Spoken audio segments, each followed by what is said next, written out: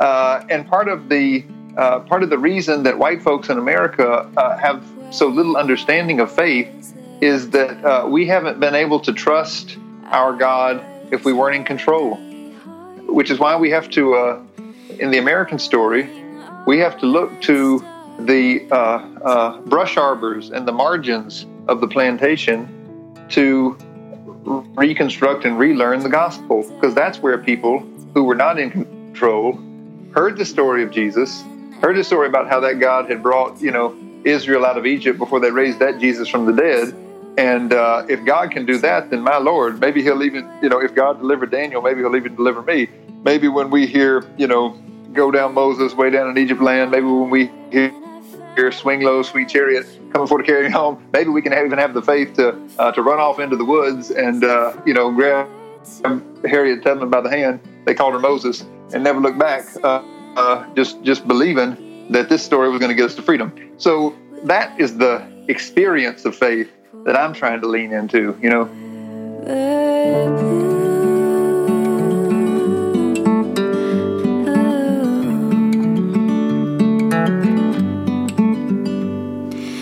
Every day I've known it grows only deeper. Oh, man. I'm excited about this one. What's up, everybody? What's up? We're the Deconstructionist Podcast. Here we are, deconstructing on a podcast yet again. Oh, yeah. What's up, John? What's up, Adam? How's it going, man? Summertime. Summertime, Spent a lot of time at the pool. It has been a great summer. Yeah. I just took my whole family to Taylor Swift. Yeah, you did. This wonderful, wonderful person from our new church named Leslie. You know who you are. You're an angel. Gave us like a gift, like manna from heaven. Gave us 4 Taylor Swift tickets. Did she even have any idea, like, what a T-Swift fan you are? She did, actually. Okay. I don't hide that. I was like... I don't hide it. I was like, does she have any clue what a gift that was to you? Seriously. Wow. I know. I remember you texted Clay and I, and I was like, Adam must be doing, like, cartwheels. It was bad back and all, cartwheels. It was a great experience. Suffice to say, Yeah. Angels are real. God is real. That's right. And Leslie, you are amazing. That's right. And oh my gosh, dude, what a fun summer it's been. This episode, I could not be more excited about. We, back in the day, we had Drew Hart on. We definitely like to talk about issues of race and inequality and justice and kind of things that are going on politically, because you can't really talk about religion and ultimate things and people mattering and things like that and not talk about issues. And there's a book that, if you listen to our Richard Rohr 101 episode, Father Rohr, good Papa Bear, talked about a book that he had just received and he was freaking out about. He loved it. It's called Reconstructing the Gospel, Finding Freedom from Slaveholder Religion, by an up-and-coming author and activist named Jonathan Wilson-Hartgrove. And we just got right on that, didn't we? So good. Got right on that. Because we have the book too. Yeah. And we kind of started paging through it, and we were like, oh my gosh, this conversation has to happen. Yeah, what a nice guy with an interesting perspective. He graduated from Duke Divinity School. He's associated with that new monasticism movement, which we talk about a little bit on the podcast. Kind of like the Shane Claiborne. Yeah. Sort of. Yeah.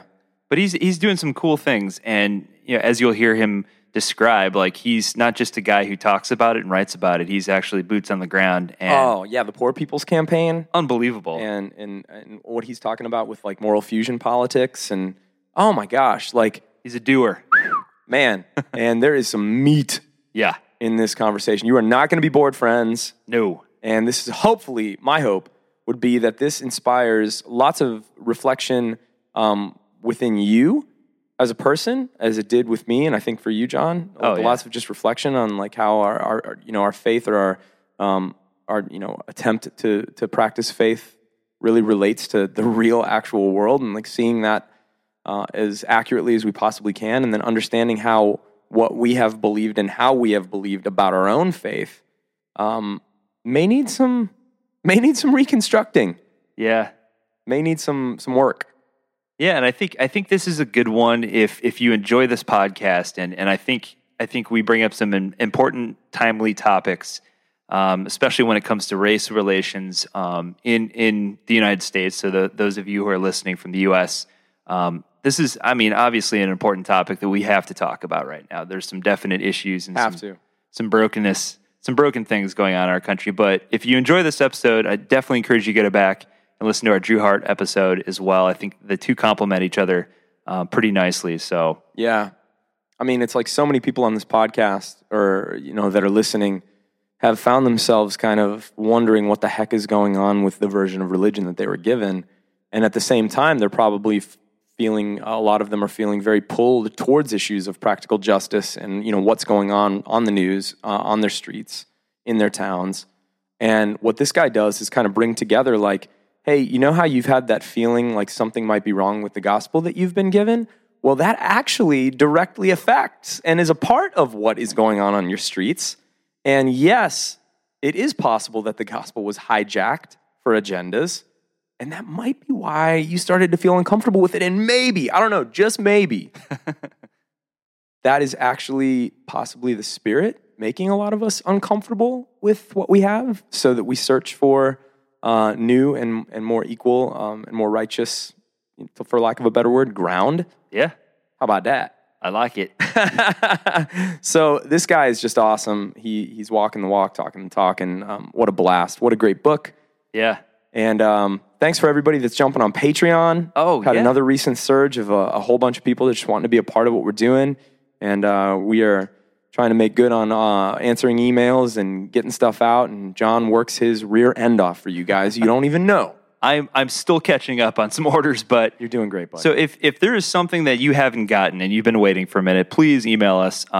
Likewise, if you have any questions that you guys want us to answer on our future YouTube channel, we're going to try to post some videos on there as we can. So if you guys have some questions that you'd like us to kind of discuss or whatever, some mailbag type questions, we'd love to put those out there.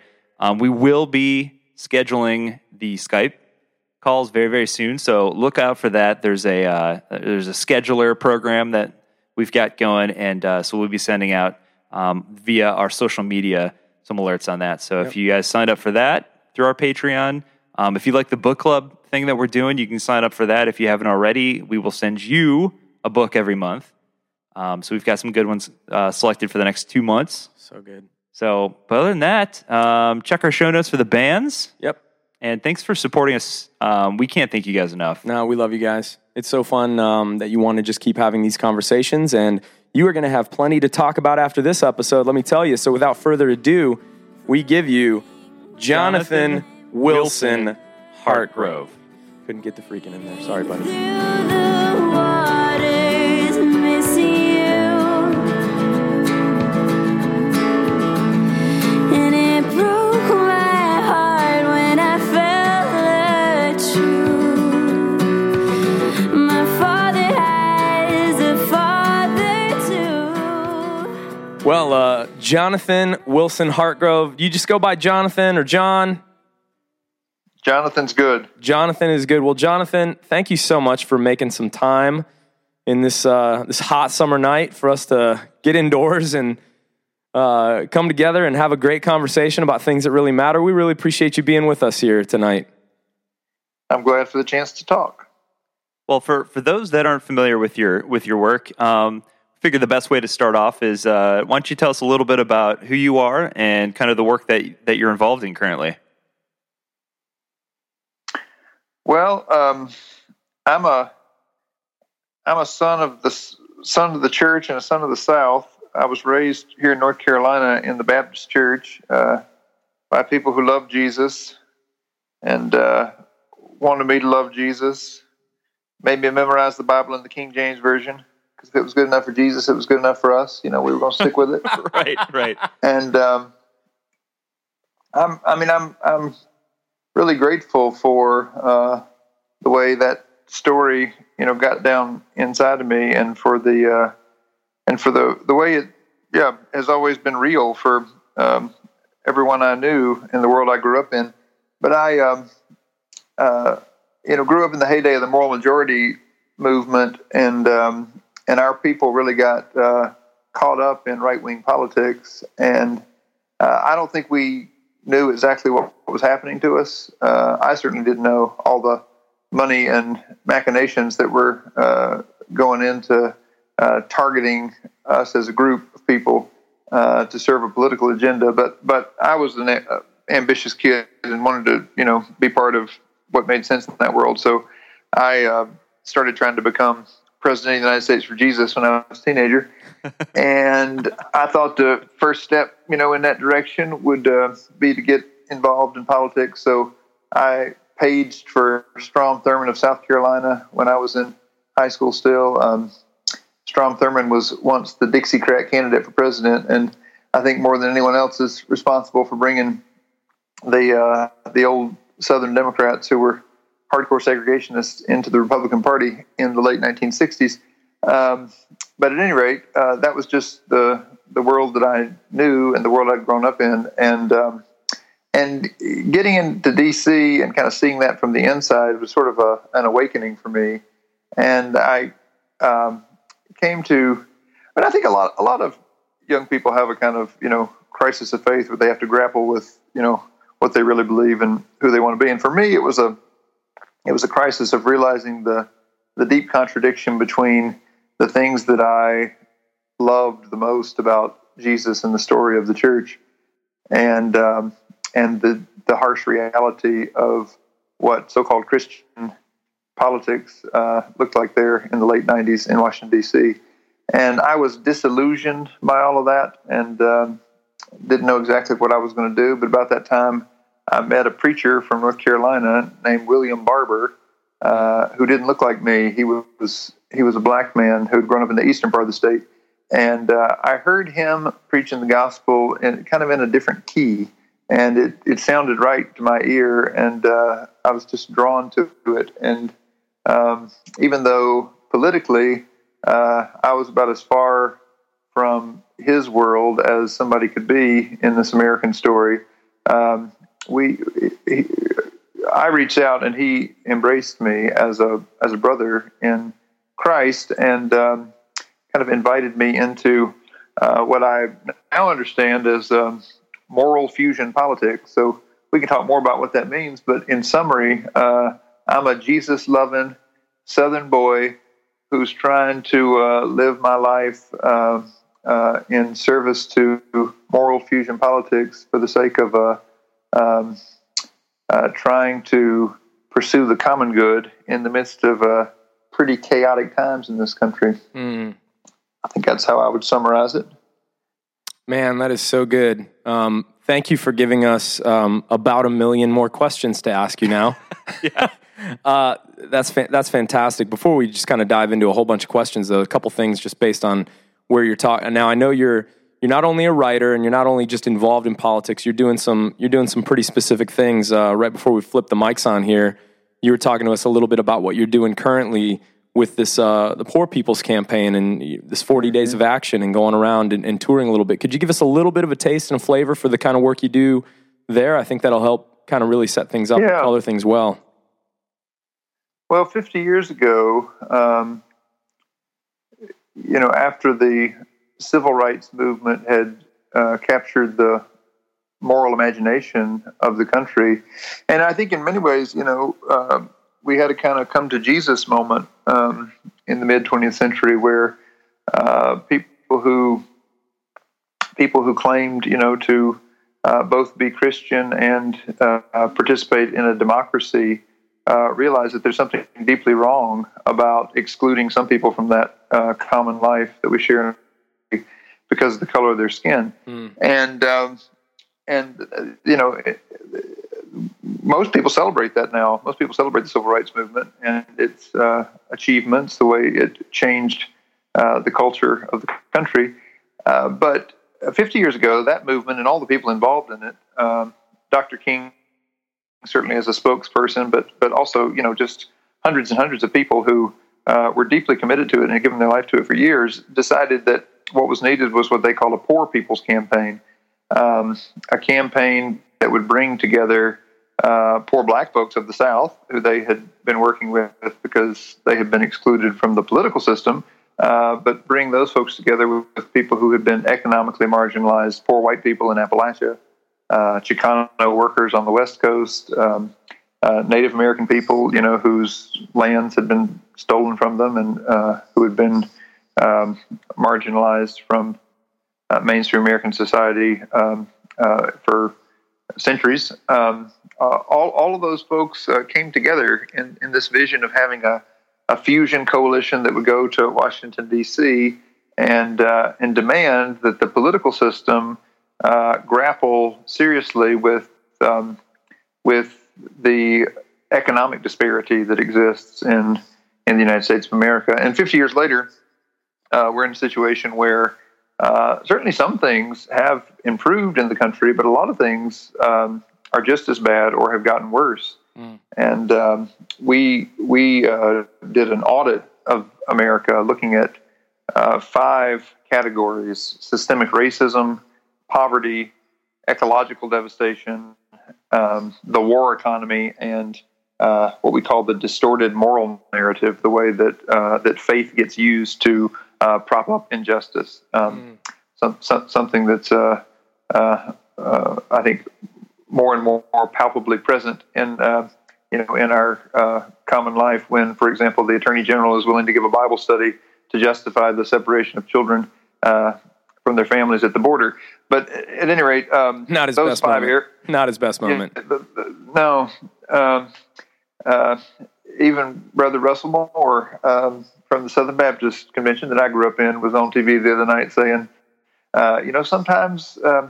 sometimes we just didn't pay close enough attention in Sunday school, and we need to, we need a little refresher. Yeah.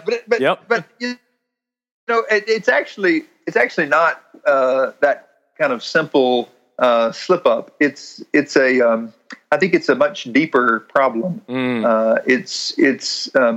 It's what I've been trying to describe as a slaveholder religion, and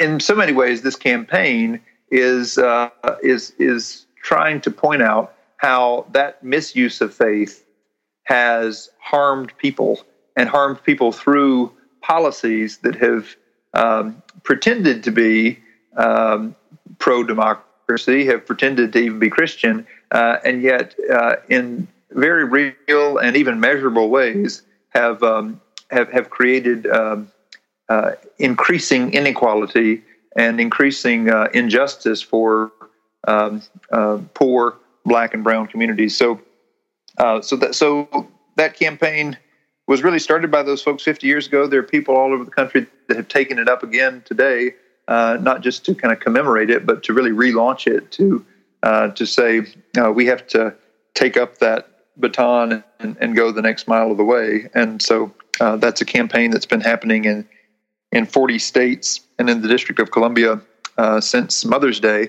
And these 40 days of direct action have really been a way of launching these moral fusion coalitions that are state-based and that are going to continue to build power among poor people, build connections across issues, and we hope and pray make a real difference in our electoral politics, but also in the policy vision of whoever gets elected over the next several cycles.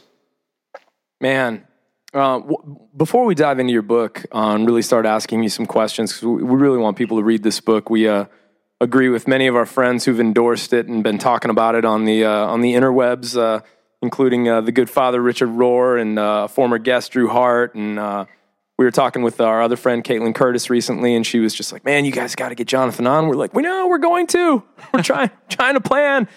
It's just there's so much. Well, to talk about. You talk to a lot of people. Those were all great folks. Yeah, man. I'm glad you've been talking. You've been talking to my friends. Yeah, good, man. It's good. We're all in good company, friends of friends. But there's a term that you use to define yourself, and I think it's going to probably lay some good track when we start talking about the book. Talk about what you mean when you're talking about moral fusion politics a little bit. Give us a little definition of that, or explain that for us a little bit. Yeah. So first, moral. almost everything in our public life gets framed as left versus right, liberal versus conservative, or increasingly globalist versus nationalist. These kind of binary ways of saying that you have to pick sides. That these two sides have different ways of they're very ideological divisions, right? Different ways of thinking about it, and the kind of ideal world is that these two ideological differences kind of hash it out and find some middle ground, and we assume that that's the best way forward. When, as a matter of fact, I think in some deep and profound ways, both sides, if you frame it in terms of sides, have been willing to go along with some extreme injustices in this country from the very beginning. We talk about just the establishment of the country in a doctrine of discovery that used religious justification to steal land and kill people. Yeah, that's something that if we're going to talk about it in terms of sides, neither side ever repented of that in any significant way. One of the ironies right now is that the Republican Party was established as an anti-slavery party in the mid-19th century, and yet in so many ways, especially since the late 1960s, it's the party that in this country has been willing to use the divide and conquer tactics of the racist past in the South to manipulate the whole country. And so in so many ways, for me, this is not about left or right, but it's about going a little deeper and asking, what kind of fundamental moral values do people in this country have as citizens? What kind of moral values should we have as people who claim to follow Jesus and who want the Bible to be some guide for our life? Not just when we're at home with our families, but our life in public. So this is a movement that's trying to be moral in the sense that it's trying to ask the question: what sort of policies in our public life would be true to the moral claims of our faith traditions and our constitutional traditions? And then it's a fusion movement in that it's trying to bring together people who've been pitted against one another. So after the Civil War, when black folks were first included in the political system in the South, every one of them was a Republican, because the Republican Party had been the anti-slavery party. But the Democratic Party had such control in the South at that time that there was no possibility of a Republican Party having a ruling majority. And so those black Republicans reached out to others, other potential allies. There was a populist movement at the time, connected with some of those folks, connected with, I guess, people we would call independents today. And they formed what they called a fusion party. And fusion parties controlled the South during Reconstruction. They were black and white folks working together to try to do things like have public education that would serve everyone, have guaranteed living wages. Because of the Freedmen's Bureau and its program of having health care hospitals for poor people in the South, it was a movement that was trying to talk about what does it mean for everybody to have health care in the way that you could imagine health care in the late 19th century. So this fusion movement is this notion that basically everybody does better when everybody does better. And yet so often the people who are marginalized by our society get pitted against one another. And so calling together people who have been divided by race, who've been divided by regional and sectional differences, have been divided by religion in some cases,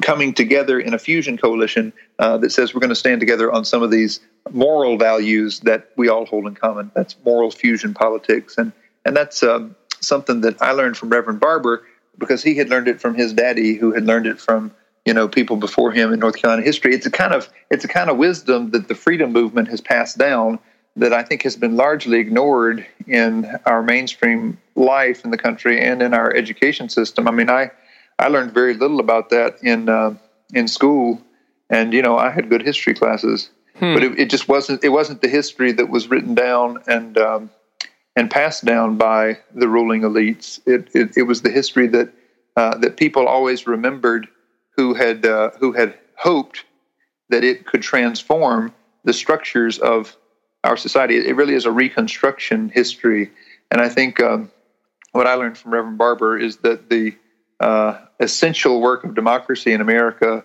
is always reconstruction, because you can't practice repentance in public life when a country was founded on this much sin, original sin, without committing yourself to reconstructing the structures that perpetuate that sin. Wanted to see the light, thought I could find the fight in me to get me through my day. Oh, the ocean is breaking. Man, so one of the things I think you do a really, really great job in the book is really breaking down racism, specifically how racism kind of crops up and appears today. And one of the things that we talked to Dr. Drew Hart about when we interviewed him about a year ago, is just the fact that a lot of folks just aren't even aware of their own racial biases. And you have this really great part in your book where you talk about the fact that you took this racial bias test. And I remember taking the exact same test and just being shocked and kind of appalled at myself. I'm like, I consider myself to be pretty cultured and inclusive and that sort of thing. But one of the things that you talk about in your book and Dr. Hart talked about as well is the fact that racism is not it's not as obvious and in your face as maybe it once was in the 60s. We're not necessarily burning crosses in your front yard anymore, but maybe you cross the street when you see an African American individual walking on the other side without even thinking about it. So I wonder if you could talk about what you call waking up to racial blindness. Yeah. Well, first of all, let me say God bless Brother Drew Hart and others like him who have ministered to people who think they're white in black skin, because frankly, this blindness that I'm trying to name is something that I'm just painfully aware that people like me can't see. We blind people have a hard time finding our own way out of our blindness. I often think about that story of the Apostle Paul when he was, of course, called Saul on the way to Damascus, papers in hand to persecute the church down there, because he was a person of privilege in his society. He was a Roman citizen. He had combined his privilege with piety.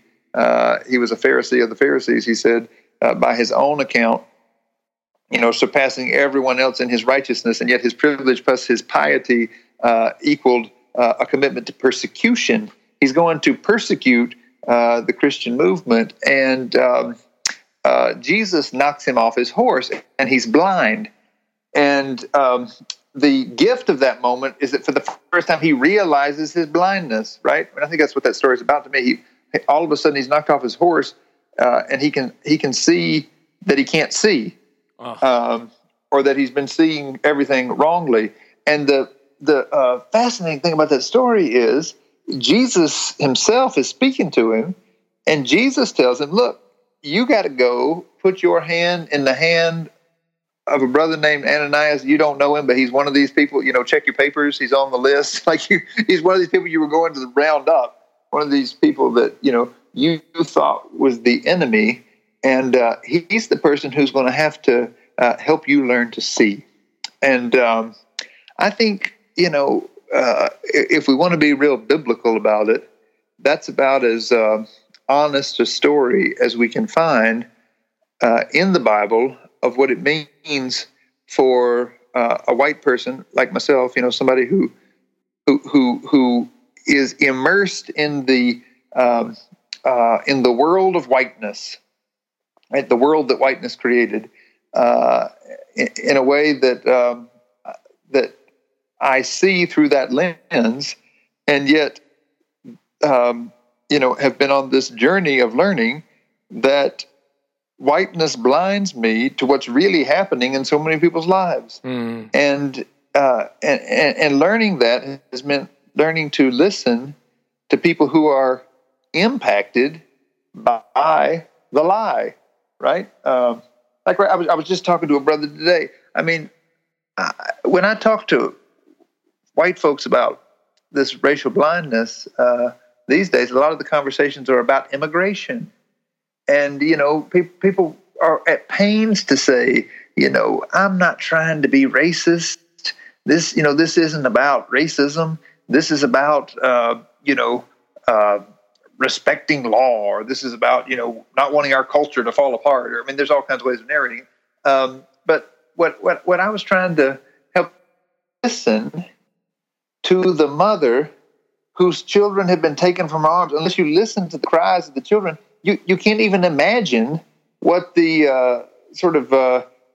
ideology that you're playing out to justify it actually means for real people. That's racial blindness from my perspective, and I think having a story like this is important because it helps us see that our faith, if it's whitewashed in the whiteness, our faith can just perpetuate the blindness. Nobody was more pious than Paul, but he was persecuting Jesus. Paul, why are you persecuting me? That's what Jesus says to him. That's some greeting to get when you meet Jesus face to face. Yeah. Seriously, man. That's not well done, my good and faithful servant. Yeah. Well, he still had some work to do. That's right. He still had some work to do. So your book's called Reconstructing the Gospel, and I don't know if you've ever seen our logo, but we're all about reconstruction here, even though our name is the Deconstructionists. We put the D in brackets, trying to focus on the construction, because it's all about this stuff. But reading through your book, I realized, because I'm a little too thick at first, that using that word reconstruction really harkens back to a lot of things, and bringing the gospel into this conversation is something that I really want you to kind of talk about. So when you talk about reconstructing, using that word intentionally, the gospel, what are you talking about here? If you could give us, we want people to read the book, but we want to get to the heart of the issue too. So how does the gospel need reconstructing, and what gospel are you talking about? Because obviously, there's different people that use the gospel for different reasons, and I'll just let you go. Yeah. Well, early in the book, I tell the story of Easter Sunday at the Colfax Courthouse in Louisiana. In some ways, I think it captures how twisted our understanding of the gospel can become with racial blindness. So during the period of American history that we call Reconstruction, there were, of course, I think as most people know, there were white Southerners who were indignant that these, Northern Union soldiers had come down, with their carpetbagger friends, as they said, and had insulted and stomped on their way of life. They were determined to overthrow Reconstruction from the very beginning, and they thought their God was with them in that crusade. And so on Easter Sunday morning, after celebrating the resurrection of Jesus, a band of white men went out to the Colfax Courthouse, and they took a cannon out of the arsenal there, and they shot up the courthouse and burned it down and killed everybody that ran out, who were trying to defend the democratically elected local council members who had been elected, of course, by black folks who were able to vote at the time. just the fact that happened on Easter Sunday, Oh. and that the people who were doing that were celebrating it as, in their language, a redemption, as God returning their land to them, is, I think, a very visceral image and scene to understand how, in so many ways, the gospel can be turned against its very purpose. I mean, you can draw a line from that time to, the folks who lynched black men on the town square right outside their churches on Saturday nights, all up until the 1940s in the South, and would then, get dressed and go to Sunday church with their families the next morning, and even stand outside and take pictures with the body hanging in the tree. The kind of perversion of the gospel to justify the order that we think is godly runs all the way up until the present, which is why I was saying earlier, Brother Jeff Sessions, using Romans 13 to justify the separation of families at the border is, to me, just, the latest chapter in this long story of slaveholder religion. So that's one gospel. That's the gospel that Frederick Douglass called, in the mid-19th century, the Christianity of the slaveholder. He said there's an essential difference between the Christianity of the slaveholder and the Christianity of Christ. And he said, between the two, I see the widest possible difference.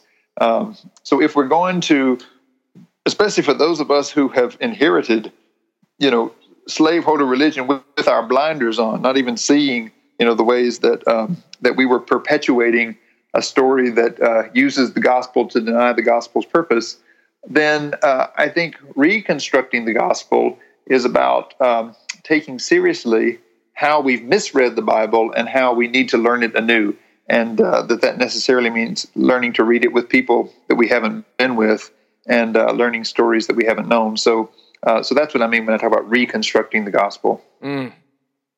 One of the things I'd really love to hear you talk about, because you mentioned this in your book when you're talking specifically about racism, you say that it's not necessarily about hate, but about power. And the term power, it seems to me that's the thing that kind of ties the entire book together, between religion and politics. I would love for you to talk about that a little bit. Yeah. Well, I think this is why, white folks don't like to think of ourselves as racist. And we will regularly, especially Christian white folks, will regularly condemn what we think is racism. Charlottesville last year, when the Klan and the Nazis were trying to unite the right, and were even willing to run down somebody in the street.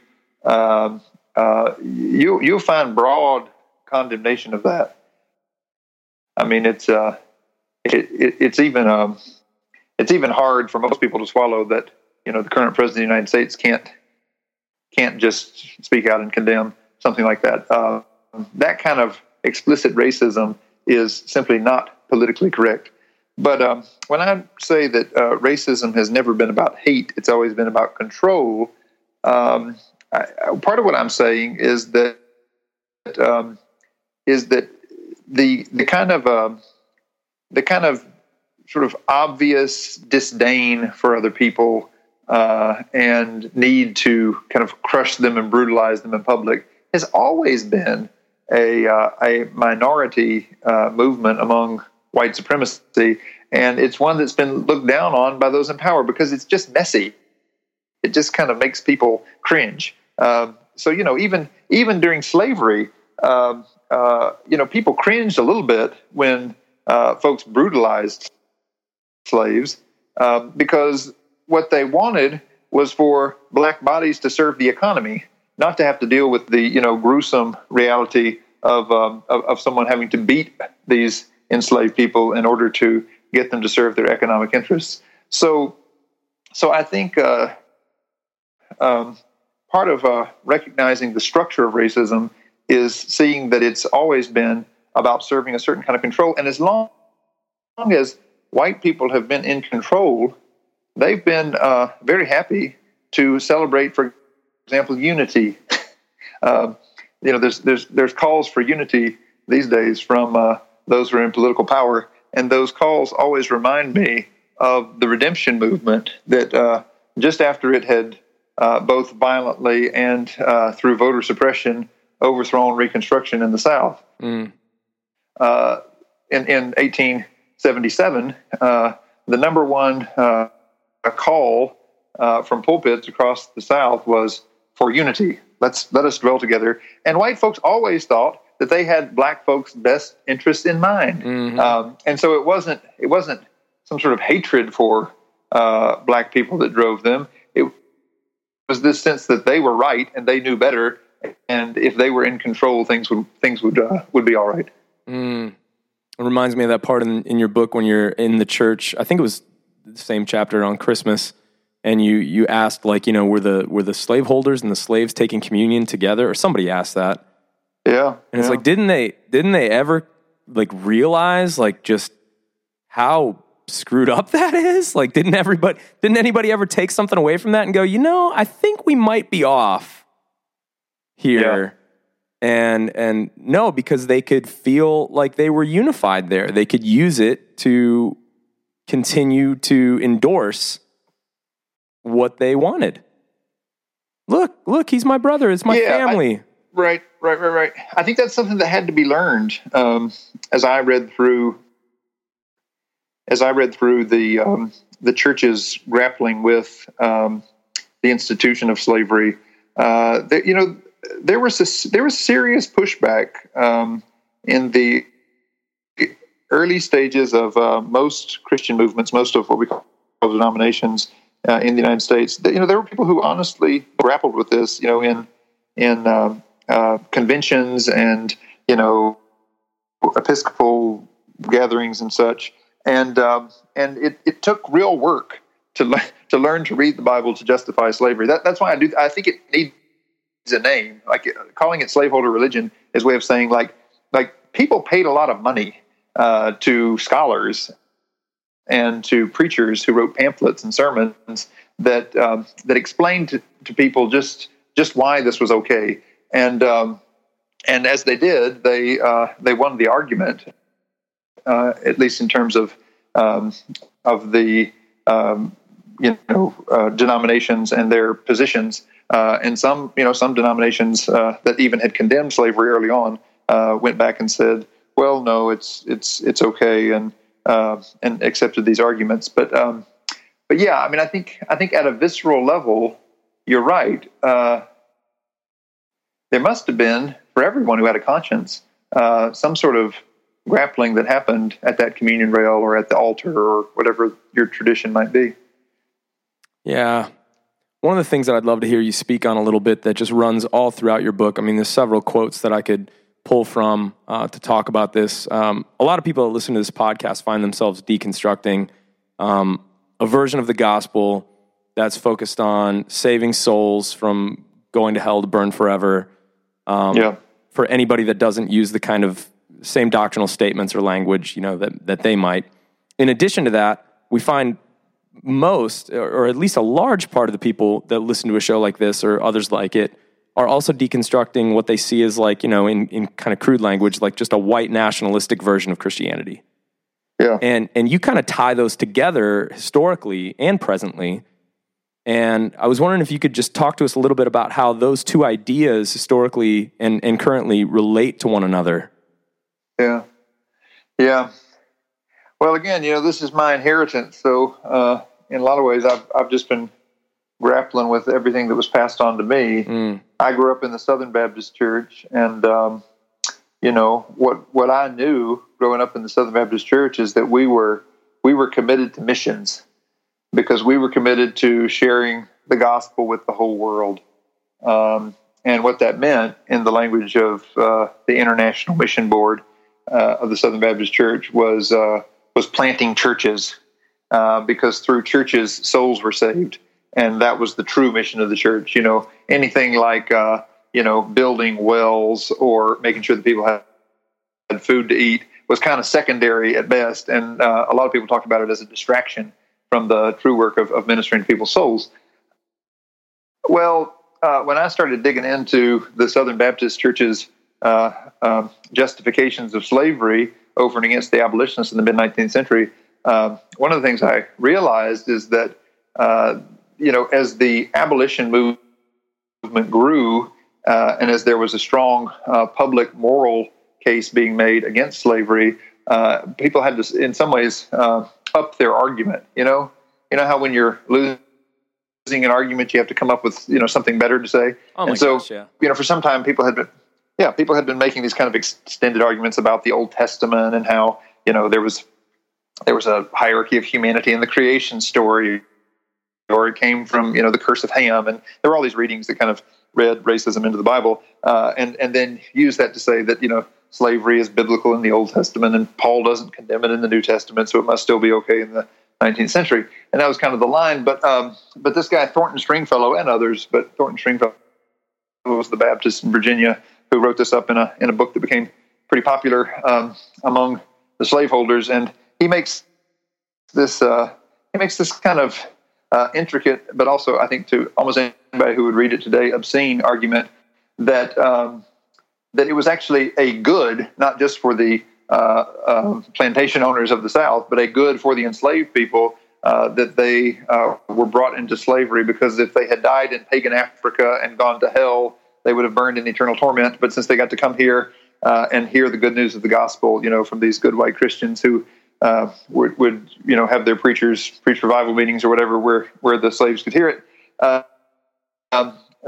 So because of this, their souls might go to heaven. And he sort of waxes eloquent at the end of his argument and says, and maybe God will even raise up a missionary from among them that will go back to the great expanses of Ethiopia and share the good news. As if Christianity hadn't been in Africa for 2,000 years. Right. So white people are saving the world, man. That's right. And I had this realization that, oh my, like our commitment to missions and to sending missionaries into the uttermost parts of the world, and all the kind of stories of sacrifice and real Christianity that I had heard growing up were really deeply rooted in a very racist notion of even what evangelism means. So yeah, I mean that's one example, but I think digging into that history for me has helped me to see that some of the real issues that a lot of people are grappling with as they come to terms with the faith that they inherited are really not so much strictly theological issues as they are distortions of theology that come out of a very specific historical context.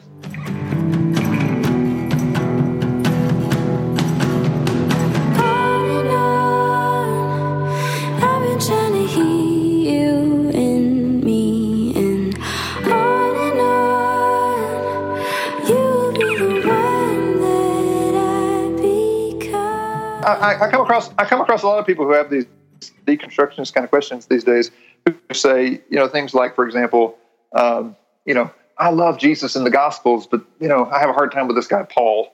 And like I get what they're saying, and I think I understand it, but I think a lot of times, like these kind of efforts to sort of name what it is that they're drawn to and what they aren't in the story is really not so much about discontinuity in the story, although I'm perfectly happy to talk about the wild diversity there is within the scripture. I don't think it all lines up to some kind of systematic understanding, but I don't think it's so much about the fact that the story can't hold together as it is that there's some real messed up ways of using the story that we've inherited and haven't even named.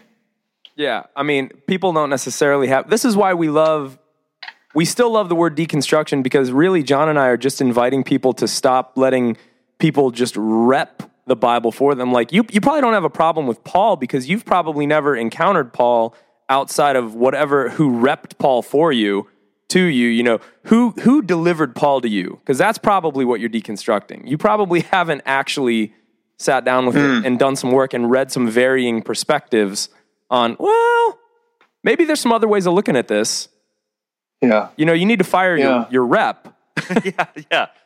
You need to fire your sales rep on Paul and maybe actually engage Paul.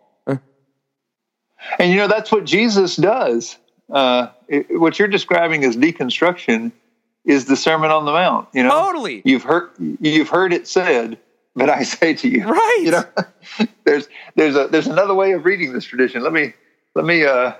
I'm not trying to abolish anything, but let me read it differently. Yeah, you know, maybe it could be translated, wake up, wake up, people. Ministry. Wake up, people. This is what it's saying. Yeah. Yeah. Oh, man. One of the things I would love to get your take on, and I think you do such a great job of addressing it in this book, is this idea that the separation of church and politics, which is pretty ridiculous if you look at our current political structure. You know, seeing as in particular white evangelical Christianity seems so deeply ingrained in one of our political parties. Yep. You know, there's no mistake. There's no. I mean, if you look at the statistics from the last election, I think it was something around 81% of white evangelical Christians voted for Donald Trump. So and yet, you know, and they're voting on particular issues too. So if you break it down even further, you know, a lot of folks are voting based off of singular issues, you know, like abortion or like gay marriage or things of that nature. And so it kind of comes back to that whole power thing where there's a party that is essentially swinging votes by way of religion. And I would just love to get your take on that. Yeah. Well, I mean, so one response to this reality is to say that, you know, we should keep religion and politics separate.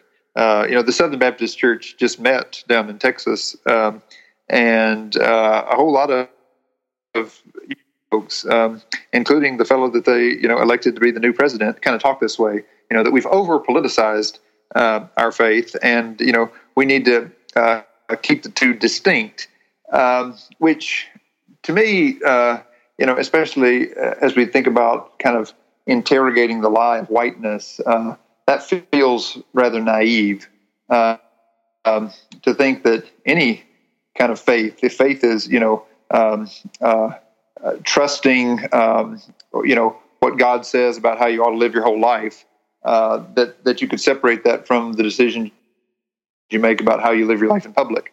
That to me seems wrong-headed, and in so many ways, I think slaveholder religion really has two legacies in the 20th century. On the one hand, it has this very political, a very partisan angle of, you know, using party politics to kind of baptize a kind of extremism and call it redemption. And so, you know, the folks in the 1870s were trying to take their country back. The folks in the 2016 election were trying to take their country back. There's lots of parallels between those two things. And I think that is a legacy of slaveholder religion. But the other legacy of slaveholder religion is this overwhelming way that when white people are in power, they can pretend that that faith is really about, you know, what you do on Sunday morning and how you feel in your heart, and maybe, you know, how you order your home or something, but it doesn't have to do with public life. And I think that's the kind of compromise of the mid 20th century that someone like, you know, Billy Graham strikes, where, you know, Billy Graham is pushing back against the fundamentalists of his day, you know, who would have been, you know, much more drawn to the kind of highly politicized sort of radicalism that we see today. He gets caught up in a little bit, but then, you know, he ultimately doesn't associate himself with the religious right and the moral majority as it emerged in the 1980s. And yet, in so many ways, if you look at the way, he's not willing to point out the very prophetic way that the gospel speaks to, for example, the need to challenge injustice or to, support things like the civil rights movement and movements for economic justice. That depoliticization of the faith is also a kind of legacy of whiteness and of slaveholder religion. Mm-hmm. So to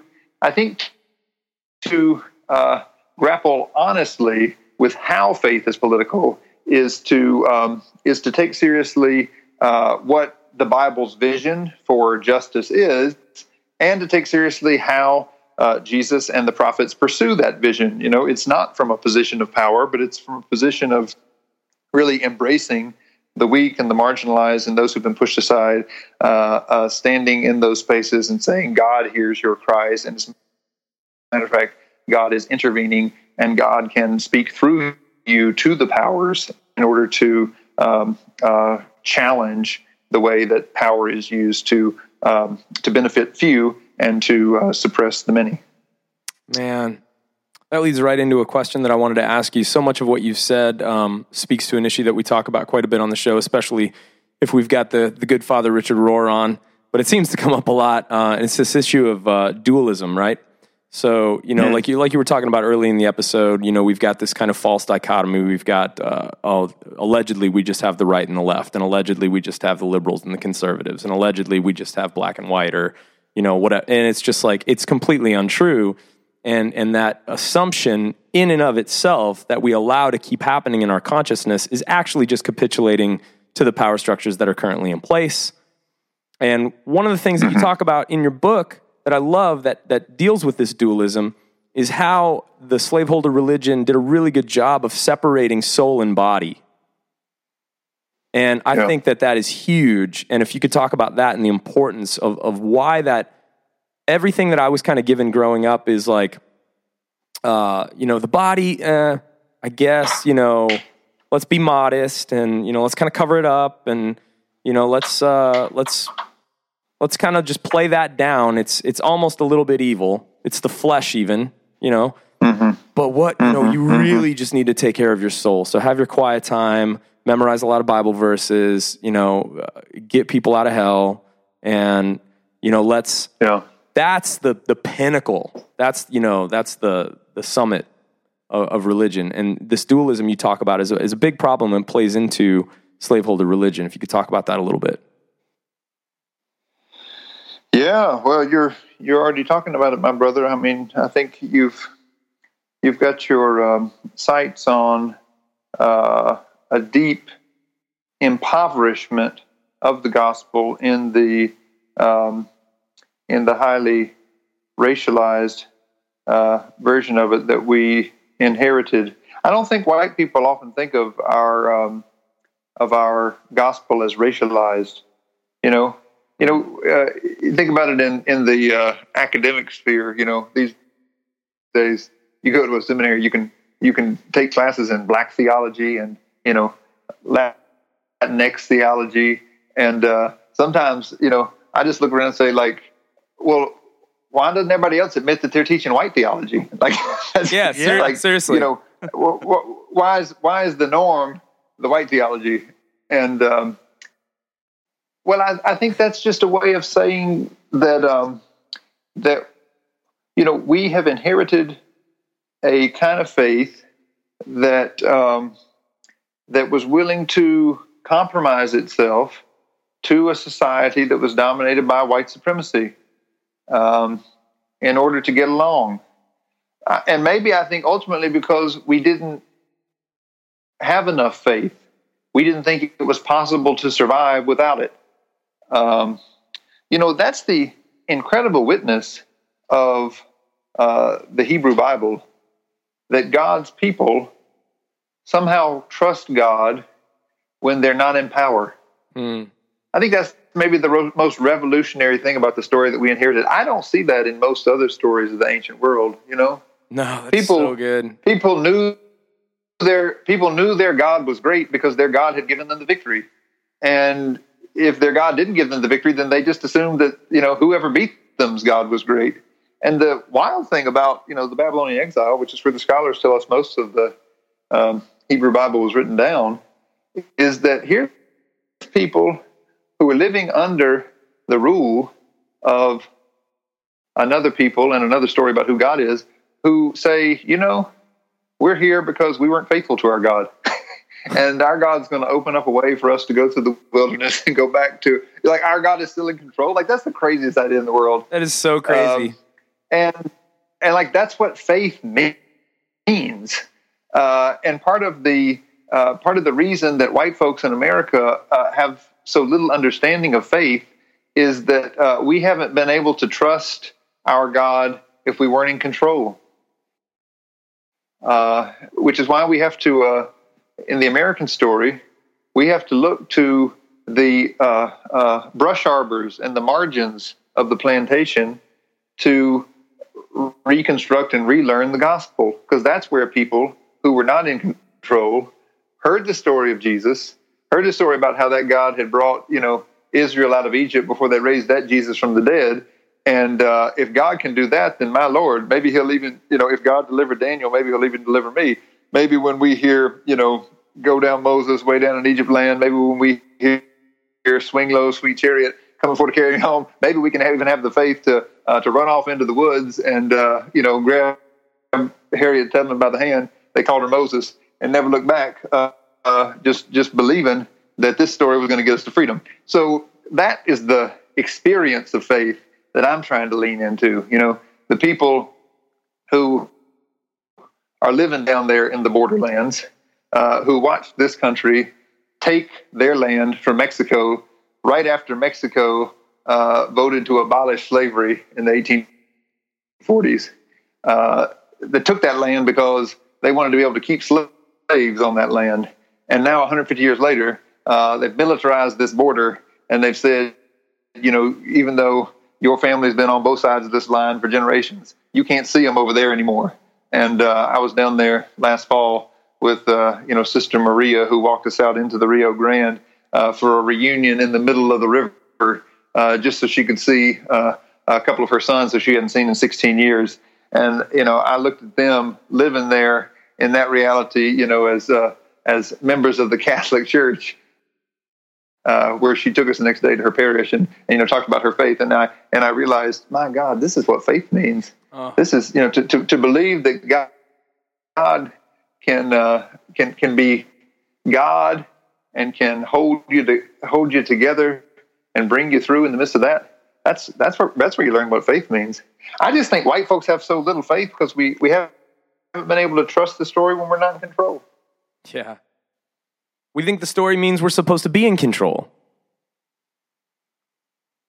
Yeah. Yeah. And when you read it that way, when you read it that way, you might have political power, but you completely miss the power of the story, right? There's no possibility of knowing what resurrection means, like what it means to actually live into resurrection power, if the only thing you can trust is worldly power. Yeah. And that's right there in the Apostle Paul. I was just preaching it on Sunday because that's his letter to the Corinthians, the second letter to the Corinthians, because he says, we're in this struggle. We face death every day, and it's at every hand, and we don't know if we're going to make it. But he says we hold on because we know that the power of resurrection that raised Jesus from the dead is available to us. So we can keep going even when it looks like we're being crushed. Never get to know what that means. Never get to know what that means until you're willing to step away from the neat and tidy world of white control and into those spaces where people who are struggling for their lives against the power of whiteness are able to show us what faith really means. Jeez, man. That's why I'm part of the Poor People's Campaign, a national call for moral revival. Because these folks embody the gospel to me, They flesh out for me what this Bible that I've been reading all my life really means. And again, like I said, the people who raised me made me memorize the thing. I've got all these scriptures in my head, so I don't even have to have the Bible open. I'm just out here watching people, and I hear the verses coming back to me. There's Paul saying, "I'm crucified with Christ, and I no longer live, but Christ lives within me. And this life which I now live, I live by faith in the Son of God, who loved me and gave himself for me." It's one thing to memorize that. I'm so glad I did memorize it, but it tickles me and really stirs up my soul to see people who are fleshing that out in the struggle to love their family and to stand with their community and to struggle for justice in the world. It's a beautiful thing. Man, before we let you go, this has been so enjoyable for Adam and I just to get a chance to talk with you about this incredible book. Where can people, first and foremost, where can they find this book, and where's the best place to go for them to keep up on your work and what you're up to? Well, the book is called Reconstructing the Gospel, Finding Freedom from Slaveholder Religion, and I hope you'll find it at your local bookstore. We had a great discussion about the book at the local bookstore here in Durham last night. I think bookstores are important public spaces, and so support your local bookstore. You can learn more about me and the kind of stuff I write at an author website that I have that's just my name, JonathanWilson-Hartgrove.com. So good, man. Hey, last thing, all this talk, what do you want people to go do? What can people start to look at and do other than read your book? Well, when I was living in Philadelphia when 9/11 happened, and George W. Bush was president, and a lot of white evangelicals thought that, God had ordained him to be president, and so what he said was what we should do. And so it was increasingly clear that we were going to go to war. And I remember feeling uncomfortable with that, feeling like, this sort of knee-jerk reaction to attack somebody because we had been attacked just wasn't what Jesus meant when he said, if someone strikes you on the one cheek, turn the other one to them. And so I was I was young, and I was trying to learn from people who had been walking this way of Jesus and who practiced Christian nonviolence. And so I heard that a guy named Father Dan Berrigan was coming to town, and Father Dan had been part of the Christian peace movement since he and his brother took some draft cards out of a selective service office in Catonsville, Maryland, and during the Vietnam War, and poured napalm on them and burned them in the parking lot. They knelt down and prayed the Lord's Prayer in the parking lot, and some people were there and took pictures, and it was on the cover of Time magazine the next week. But they became these kind of leaders of direct action, and so I wanted to sit with Father Dan in that situation. I wanted to hear from him, like, what should we do? What should we do? Our country's going to go to war again. What should we do? And so I was real eager, and with some other young people who were eager to, get a word from him. And he showed up, and he had a pocket full of poems he had been writing, and he pulled out his poems. He was reading these poems for a few minutes, and I thought, like, when is he going to tell us what to do? And finally he paused for a while, and he said, when I was your age, somebody looked at me and said something I've never forgotten. They said, don't just do something, stand there. and then he just kind of paused.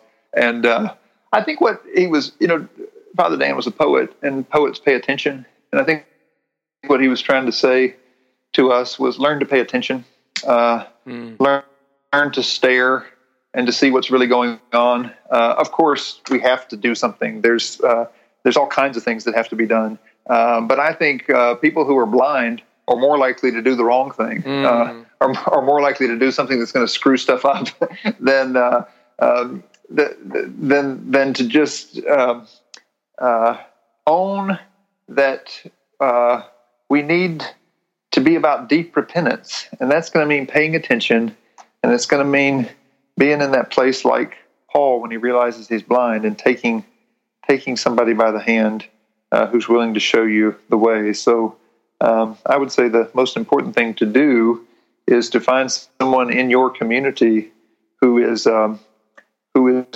living the faith out of a place of marginalization, a place of not having power, and learn what faith means from them, and ask them what they need you to do in order to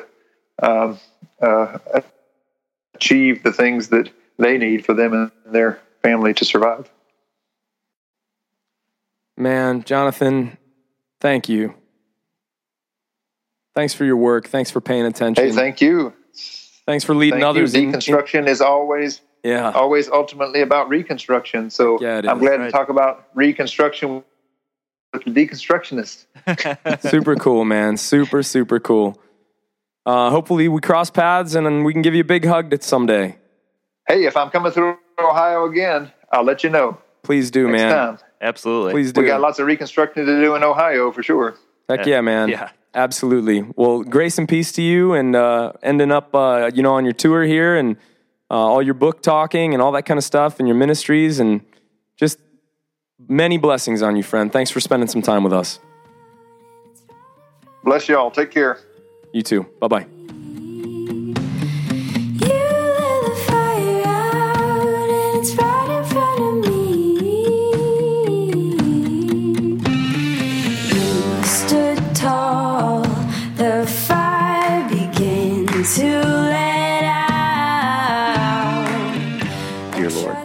I know.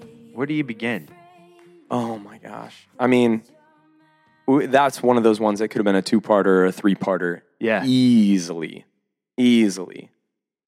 Just the fact that, so many people that listen to this podcast find themselves deconstructing, a version of the gospel that's focused on saving people from going to hell forever, and realizing that, like kind of a white nationalistic version of their religion has been, eerily handed to them in ways that has maybe paved ways of injustice and built structures of supremacy and really ugly things that are very anti-gospel. Yeah.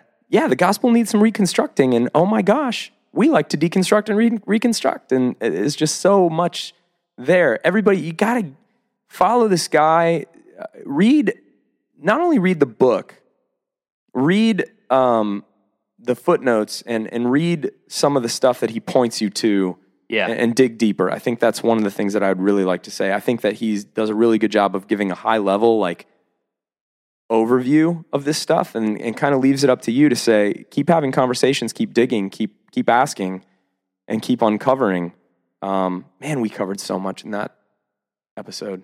Yeah, I loved his bit about waking up to racial blindness, because it made me think back to the conversation we had with Drew Hart, where he talks about the subtle forms of racism and how we so arrogantly think, especially in the United States, that we've moved past it. We've moved beyond it, and that like the thing that drives me nuts is when people are, I don't see color. It's like, and then Jonathan Wilson-Hartgrove talks about the fact that in his book he talks about taking that racial bias test, because your racial tendencies are very, very sneaky and subtle. Yeah. I took that years ago. I remember I thought, and I was sitting there from the same perspective where I'm like, oh, I'm good, man. I'm the least racist person you've ever met, and I sat down and took it, and I was like, oh no.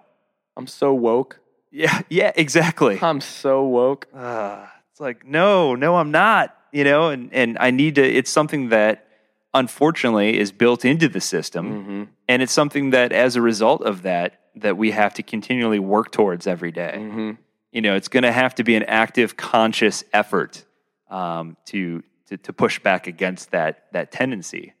Yeah. So I think guys like him, guys like Drew Hart are just doing absolutely vital work, especially considering the current climate. Yeah, I think that just in general, so much of what we do, and this is in a really important way, part of what I'm about to say, but so much of what we do is built around just giving people permission and even encouragement to just pay attention, to not sleepwalk through this journey. And paying attention is costly. because it's going to disrupt your comfort zone. And your comfort zone, I always kind of like to say the comfort zone is a prison that your ego likes to chill in. You know? And paying attention is going to start to notice like, oh, this isn't a comfortable bed. This is like a cot. And these aren't, nice walls. These are prison bars. Like, I got to get out. There's some things wrong here when you start to pay attention. I don't know if you've ever read that short little David Foster Wallace commencement speech. It's called This Is Water. Yeah. So like a lot of people have read that. And like it starts off with this anecdote about the old fish that swims past the two younger fish in the morning. And he goes, how's the water this morning, boys? And they go, what's water? Right. And it's just so funny because paying attention is incredibly costly. And to pay attention means to start to notice things that you've just been taking for granted all the time. And if you've been taking for granted, here's where it gets really painful. It also means you're complicit in it because we're all responsible. Yeah.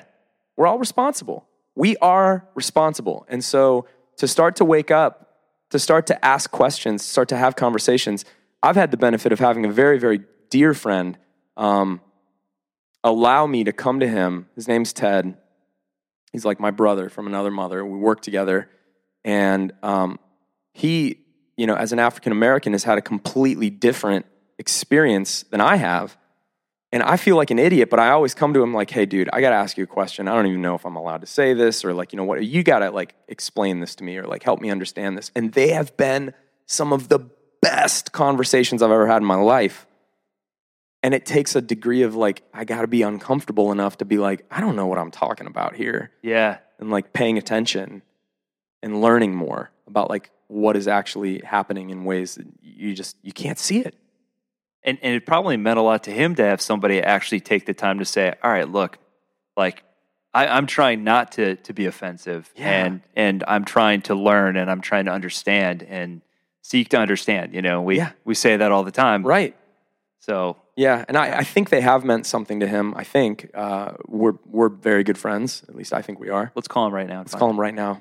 When we get Ted on the line, he would love it. Oh my gosh, he'd be great. Oh, we should. Yeah. I don't know if he listens to this, but love you, Ted. Yeah. What else, man? That's they listen to the episode. We don't have to rehash it all, but yeah, so good.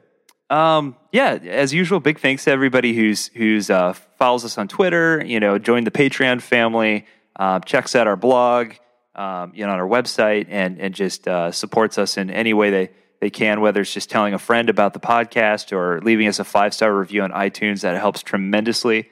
Just thank you to everybody. The band this week, the artist rather this week, and I'm probably going to butcher this name, so I'm so sorry in advance, but Kina Granis, I want to say that's how we pronounce it, but she's an artist that is just tremendous. Like, love her music, and she has a really interesting story as well.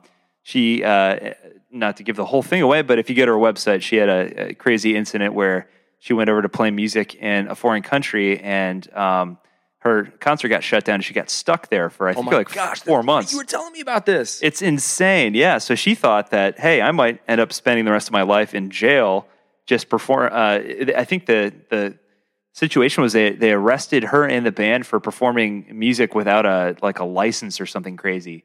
And so she has this crazy story where it forced her to really take a look at things that were important to her. And so she has this great blog post on her website where she talks about how every day she would wake up and find one thing to be grateful for. And it's just this really moving story. And aside from just making brilliant music. So it's awesome, dude. So if you like that, check that out. Buy her music, support her, go see her live. And as always, follow our Spotify playlist where we will add one of her tracks, and you can follow all the previous delicious treats. Artists. Yeah. Well, happy summer, everybody. Indeed. Be careful out there. Be respectful, be humble, keep having conversations, keep deconstructing. For now, we are your hosts. I'm Adam Narlock. And I'm John Williamson. Grace and peace, guys.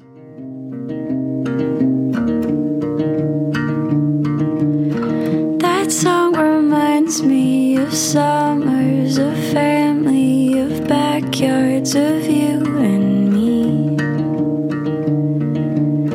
If I went went back there, straight back to the place where I wondered what we could be. I'd laugh. Who'd have thought? Who'd have thought?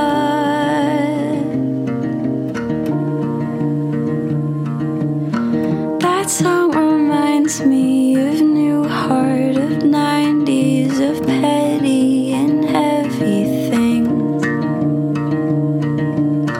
I still remember what life was like back then, before I had learned to speak. I'd hide, sing it out, sing it out.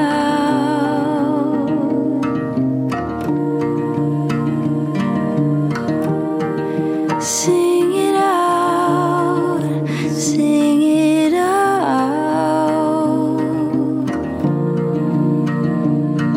I felt it all, the kissing and fighting. I know the cost. I stayed home on New Year's Eve. All in all, I'd rather be right here than falling off the pages of history. Pages of history.